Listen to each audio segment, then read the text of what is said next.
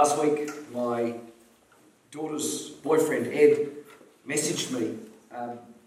They were on their way to meet us. And Ed was messaging me to say that they'd be late, which is a little unusual. He usually wouldn't do that. But he wanted me to know that they were late because his girlfriend didn't want to leave until the end of the first quarter in the footy match. Now, in some households, that might be a fairly normal thing. That is not normal for my 21-year-old daughter. In fact, up until this year, she wouldn't have even known when the footy matches were on. She certainly wouldn't have watched any of it on TV. In fact, I think it'd be fair to say that for 20 years of her 21 years, Beck couldn't have cared less about footy. But this year, she's caught the bug. She's actually been to a couple of games, and she still has absolutely no idea what's going on. But she loves it. She loves it. Because the truth is that I think at best you could still describe Beck as a weekend footy fan. Yeah. Yeah?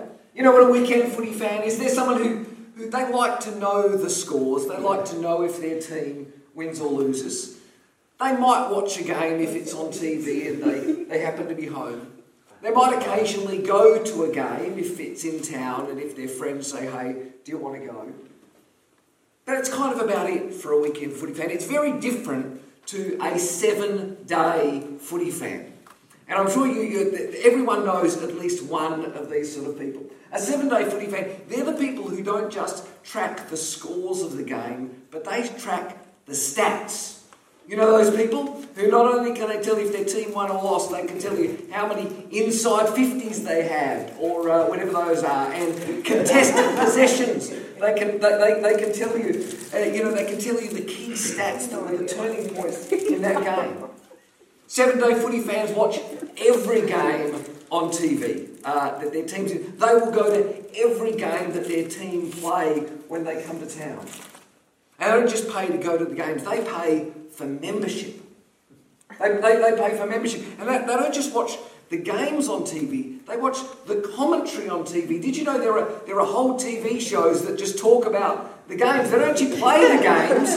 They just talk about the games that were played. So you watch the game, and then the next night you watch a whole nother football show just talking about the games. They listen to podcasts. They follow it on social media. Some of them even buy newspapers. There's still a thing. Some of them even buy newspapers just so they can read what the journalists are writing about their footy team. They literally follow football 7 days a week. And before you judge people like that, and I can see some of the looks on the faces there of people like that, people live like that. You're probably not much different. Maybe not about football. But I bet that there's something in your life that gets 7-day attention for you. Maybe it's not football, maybe it's another sport. Maybe it's your work. There are people who so love their work that they will do it 7 days a week, even when they're not at work. They will jump online, they will do some preparation. I see some people smiling. They just love their work. It's a 7-day thing for them. For lots of people, their 7-day attention is given to something that they love to do. There are people who garden 7 days a week. Every day. Gosh, exactly. No, but there are people like that. They will go into their garden every single day. There are people who cook every day. Not just because they have to eat. They actually want to do it. They actually like doing it. They cook for fun. Music. There are people who play and listen and sing every day. It's part of who they are. Online gaming, reading. Do you know there are people who read books for fun? There are people who read. I know there's people shaking their heads like, "What do you do that?" There's people who read books for fun, and they do it every single day. There are people who have a hobby. A friend of mine loves quilting. She and her husband are on holiday in Tasmania at the moment, and she posted on social media, she posted photos of a quilting shop that she found in Tasmania somewhere. They were actual holiday photos that she wanted to share with her friends, or a quilting shop. That's someone who loves quilting 7 days a week, you know what I'm saying? There are people who cycle or run or swim every day. A friend of mine says if I see someone running, I assume their car is broken down. But there are people who love, they will cycle, they will run, they will swim every day of the week. For some people it's not a thing they do. For some people it's a person or a relationship. There are people, there are grown people who will talk to their kids every single day. There are grandparents who can tell you what their grandkids are doing every day. They know every day what their grandkids are doing that day. There are girls who can't go 24 hours without talking to their boyfriends. There are boys who can't go 24 hours without talking to their girlfriends. There are some people who can't go 24 hours without texting someone. There are some people who can't go 15 minutes without texting someone. Look, I don't see any of this as a judgment. Well, maybe the 15-minute text thing is a little bit of a judgment. But it's just the way people work, isn't it? Yeah. When there are things that capture our hearts, when there are things that ignite us and inspire us, we give ourselves to those things in a 7-day-a-week kind of way. And it might make no sense to anyone else. For other people, it might be just a once-a-week kind of thing. But for you, it's a 7-day-a-week thing. It does make me think about our faith. It makes me think about Jesus. Because like footy and like everything that we've talked about, there's a big difference between having a weekend faith and having a 7-day-a-week faith. Yeah. And there are lots of people who have a weekend kind of faith. They have faith in Jesus like my daughter likes footy. They believe in God. They're happy to admit that. They'll go to church when it's convenient, if they don't have anything else on, if they get up on time. They might even serve somewhere. If someone invites them to get involved in something and it's convenient and they're free, they might say yes to that. They might even give. If they've got some spare cash lying around, they might even give.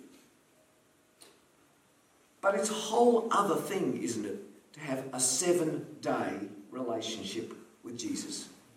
To have a 7-day faith. And we're going to ask in this, what does it look like to have 7-day faith?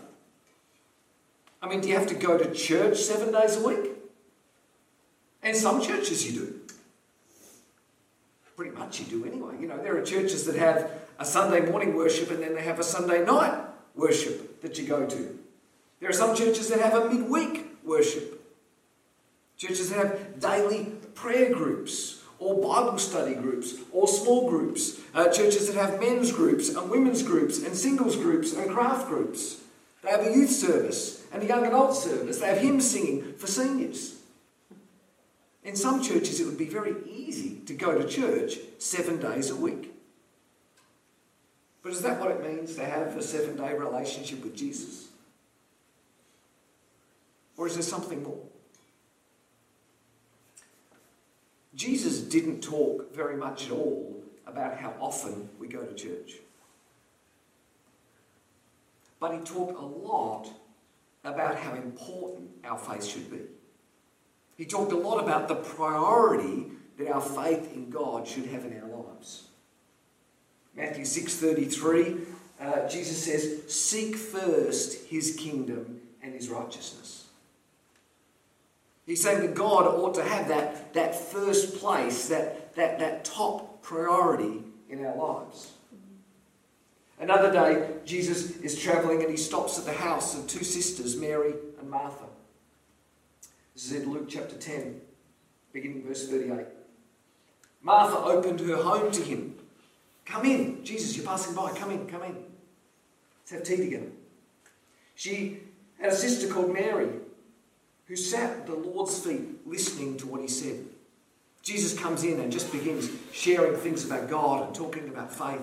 And Mary just plonks herself right down there, right in front of Jesus, as close as she can get, and just wants to soak it all in. Verse 40. But Martha was distracted by all the preparations that had to be made. She's in the kitchen. There's a whole pile of people to feed. Got to set the table, got to sweep things, got to cook things. She came to Jesus and she asked him, Lord, don't you care that my sister has left me to do the work by myself? Tell her to help me. Sounds like my children unpacking the dishwasher. Verse 41. Martha, Martha. And when you hear in the Bible, when you hear a name spoken like that twice, it's a kind of endearing way. It communicates care, it communicates love. Martha, Martha, the Lord answered, you're worried and upset about many things. You've got so much on your mind. But few things are needed, or indeed only one. This is a statement about priority. Only one. Mary has chosen what is better, and it will not be taken away from her. Again, Jesus is using this moment, not just for Mary and Martha. There would have been others in the room around them to make a statement about priority.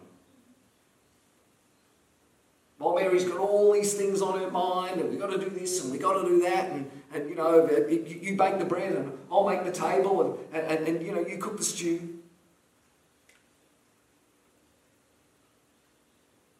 It was Martha, rather. And Mary just wants to sit at the feet of Jesus. Yeah. And he stops and he pauses and he says, that's the better choice. John remembers another day when Jesus taught the same lesson like this. He said, I am the true vine, and my Father is the gardener. He cuts off every branch in me that bears no fruit, while every branch that does bear fruit, he prunes so that it will be even more fruitful. You're already clean because of the word I've spoken to you. Remain in me, as I also remain in you. No branch can bear fruit by itself. It must remain in the vine. Neither can you bear fruit unless you remain in me. I am the vine, and you are the branches. If you remain in me, and I in you, you will bear much fruit. Apart from me, you can do nothing. If you do not remain in me, you are like a branch that is thrown away and withers. Such branches are picked up and thrown into the fire and burned. If you remain in me, and my words remain in you, ask whatever you wish, and it will be done for you. This is to my Father's glory, that you bear much fruit, showing yourselves to be my disciples. Jesus paints a picture of a vine, and he said, I'm the vine, you're like the branches. And when you think about it, it's a pretty obvious picture, isn't it? If the branches disconnect themselves from the vine, they wither and they die. He says they're not worth anything. You just gather up those branches, put them over to the side, you set fire to them and they burn. He said the only way that a branch grows and is fruitful if it remains in the vine. And I don't know if you picked it up there, 8 times in that short passage is the word remain. We've talked about this before. Anytime you see Bible writers, anytime that they repeat words, it's one of the most common sort of tricks, one of the most common ways to write, to elevate something is to repeat the word. The emphasis here is to remain. Remain in me, remain in me. It's the only way, Jesus says, to grow and to be fruitful is to remain in me. It's a constant connection with Jesus. Not an occasional connection, not a once a week connection. Not a, I bring my branch and I connect it to the vine on Sundays and that'll do. It's a constant connection. And notice none of these stories are about how often we go to church. None of these stories are about how often we go to anything. They're all about the way that we live our daily lives. They're all statements about importance and about priority. It's like Jesus figures if you get the priority right, then the rest sort of sorts itself out, doesn't it? You know, once you decide that you want to be a 7-day footy fan, no one has to convince you to then go and do all of these other things. It just flows out of that priority choice, doesn't it? This is about the way that we live our lives. It's about the priorities that we set. It's about the decisions that we make. There's a lot more to a 7-day relationship with Jesus than showing up at church once a week. So the next few weeks we're going to dig into what it looks like to remain in Jesus 7 days a week. What it looks like to seek first his kingdom. We're going to look at some of the things that Jesus talked about and the things that he lived out. We're going to look at the way the early church lived. What was life like in that first church? And I want to say as clearly as I can that the goal of this series, isn't to make anyone feel guilty. The goal of this series isn't to sort of burden you with some great to-do list and you've got to do this today and you've got to do this today and you've got to do this tomorrow. This is certainly not about trying to get you to show up to more things.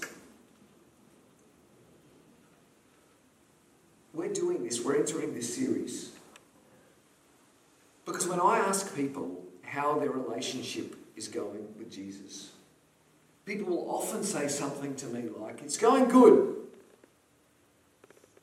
but. And if I'm quiet for long enough, or if I prod them a little, they'll say something like, it's hard to be a Christian at school.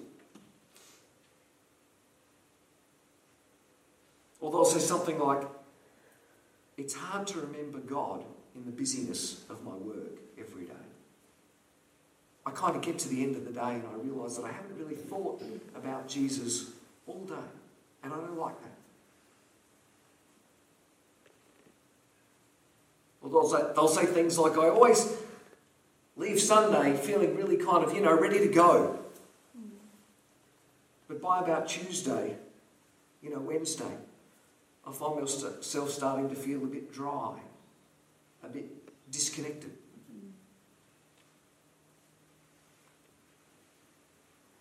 They'll say things, if they're really honest, like, sometimes I don't even feel like a Christian during the week. This series is about getting really practical with those questions. It's about looking at the habits that Jesus lived and that he taught. It's about looking at the way that the first church lived. It's about looking at the lives of people today who don't live good but lives. It's about looking at the lives of people today who live with energy and joy and excitement. You've met people like that, haven't you? Those kind of 7-day Christians, and they're just pumped on Wednesdays and they're excited on Thursdays and they can't wait for Fridays.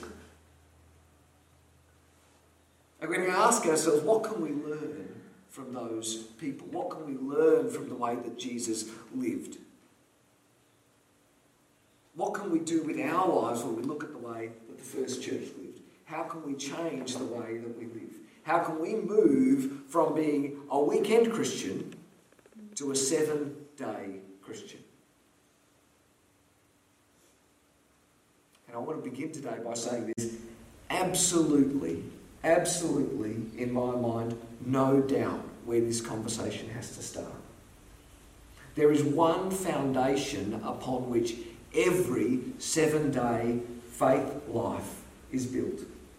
There's one thing that has always been at the centre of any 7-day relationship with Jesus. And that is a daily time to connect with God. Daily time in his word, the Bible. Daily time in prayer. Daily time in worship. It's not a rule. It's not something that we do to keep God happy. It's not something that we do to tick a box or to get into heaven. It's not like that at all.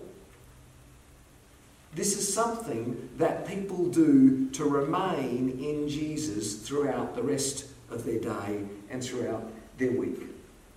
This isn't new. This isn't my idea. People have been doing this for thousands of years. People have been doing this actually since before the life of Jesus, the earthly life of Jesus. But despite that, it is amazing how many people don't live this way today. It's amazing how many people wish they had a 7-day faith. How many people wish that their faith was more alive and more meaningful and impacted their daily life more, and yet they don't take the time to simply connect with Jesus every day? They wish things were different at work, and yet they don't read God's word every morning before they go to work. They wish they had a stronger faith at school or at uni, and yet they don't pray every day that God would lead them and guide them before they go. We don't spend time with God daily to impress Him. We do it to change us. Yeah. A daily time with God isn't changing God, it's changing us. People have been doing it for thousands of years. Do you know why? Because it works. There's no tricks, there's no gimmicks. This isn't like someone's written a book and, this isn't the latest fad that's going to be here and gone tomorrow. People have been living like this for thousands of years simply because it works. In fact, because it works better than anything else.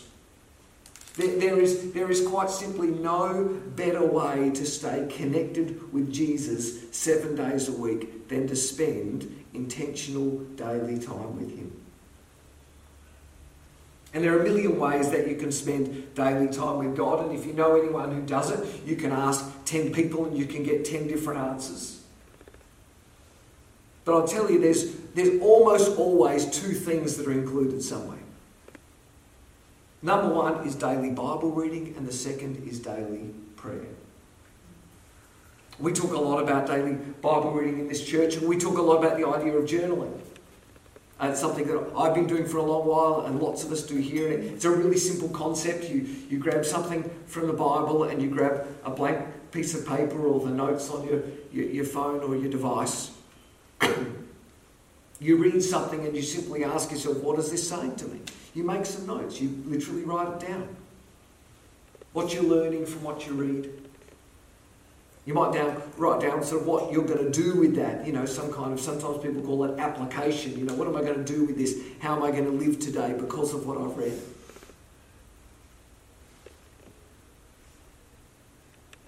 It's just a simple way to actually engage with the Word. If you don't journal, sometimes, it's easy just to read something and it kind of in one ear and out the other. But if you start writing some things down, all of a sudden, you engage with it in a whole different way.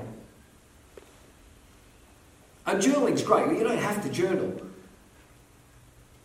There are so many ways to engage in the Bible daily. And lots of you have probably got the YouVersion app on your phone, and you maybe know this already, but there are literally thousands and thousands of Bible reading plans. Because one of the questions people are, I don't know, where would I start? Do I start reading the Bible at the beginning? Where do I start? What do I do? I don't know what to read. I don't know how to read it. There are literally thousands of plans out there. You can just pick one and it will tell you what to read.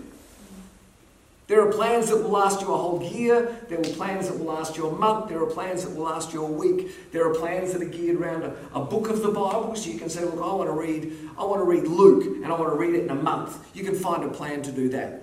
I want to read Philippians and I want to read it in a week. There are Bible reading plans that are geared more around a topic, or like I'm kind of in a new relationship and I want to read what the Bible says. I want to learn about relationships. I want to learn about managing my money in a godly way. I want to learn more about the character of God. Sing songs about the love of God. I want to understand more about the love of God. You can do these Bible reading plans with friends. You can literally grab a friend and say, hey, let's do this together, and kind of keep one another accountable. You sort of check it off online each week and each day, and you can kind of keep one another accountable that way. If you don't even like to read, you can press the audio button and it will read the thing to you. My point is this: is that there is just every opportunity for you to engage with God's Word daily. And I'm not here to say you have to do it in a particular way. I'm not here to say you have to read this or you have to do it at this time of day or this amount. All I want to say to you is do something and do it every day.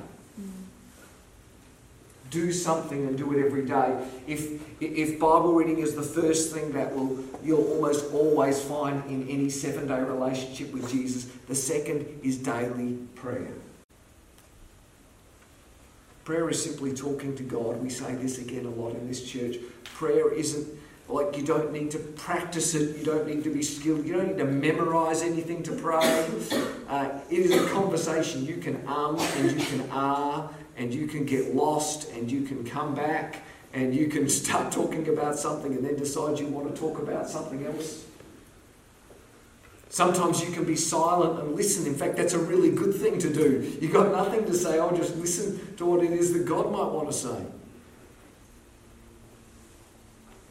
And one of the things people often say about prayer is, well, I don't know what to say. I just sit there doing nothing. And we in this church, we've often, we use the ACTS as sort of acronym or guide, ACTS, and it just stands for adoration. You kind of begin by just praising God and thanking Him for who He is and what He's done. Confession is just C for confession, where you just say, God, I'm sorry for the things that I've done wrong. You know, would you forgive me and would you help me through that?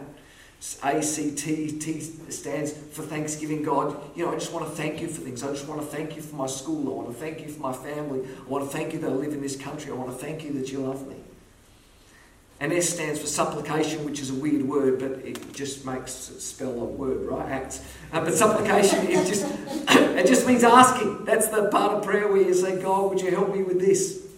Would you help me through this assignment? Would you help me with this? Would you help me with that?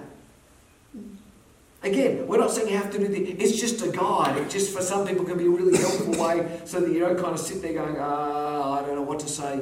I don't know what to say next. But the message is the same thing. It doesn't matter what you pray. It doesn't even really matter how long you pray. There's no points for, going over 5 minutes. But it's just do something and do it every day. And I want to say as clearly as I can, and this is, if you like, the foundation for this series, is that there is nothing as important in creating a 7-day faith as daily time in the Bible and in prayer. There's just nothing that works as well. There is nothing that will change your life. There is nothing that will set you up to be able to remain in Jesus for your whole week than daily time in the Word and daily time in prayer. It's just as simple as that.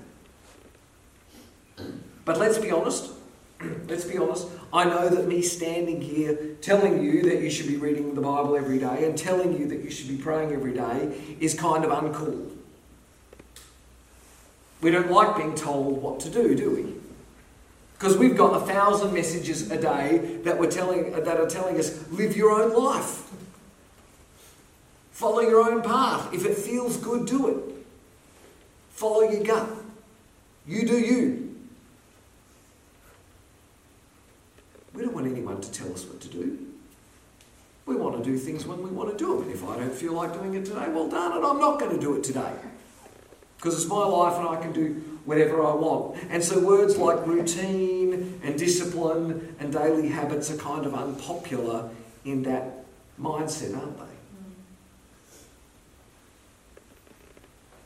I've been doing this a long time and I've talked to hundreds and hundreds of people about this topic and about these daily habits. And I'll be honest and say, I've heard every excuse and every reason. I'm not a reader. My work is really busy.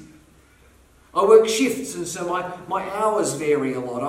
I can't get any sort of regular time in my day.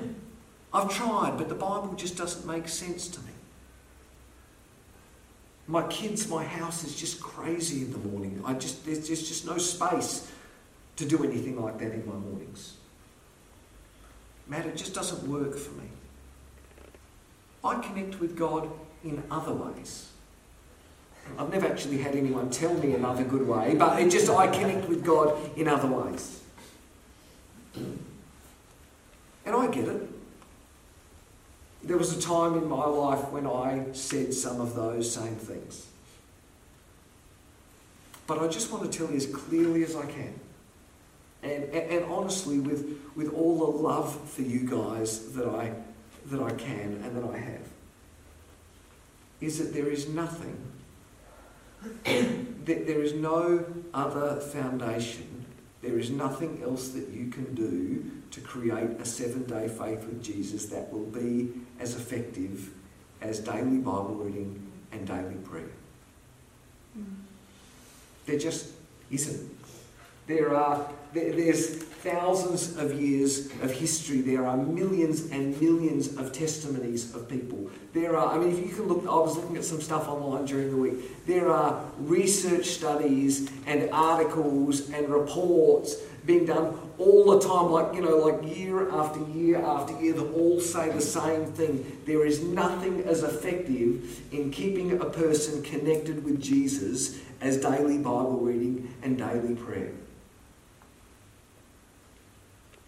There is no other foundation for a 7-day faith that is as solid as daily Bible reading and daily prayer. And I don't say that to make anyone feel guilty. I don't want anyone to think, I'm not measuring up. I don't want anyone to feel any pressure.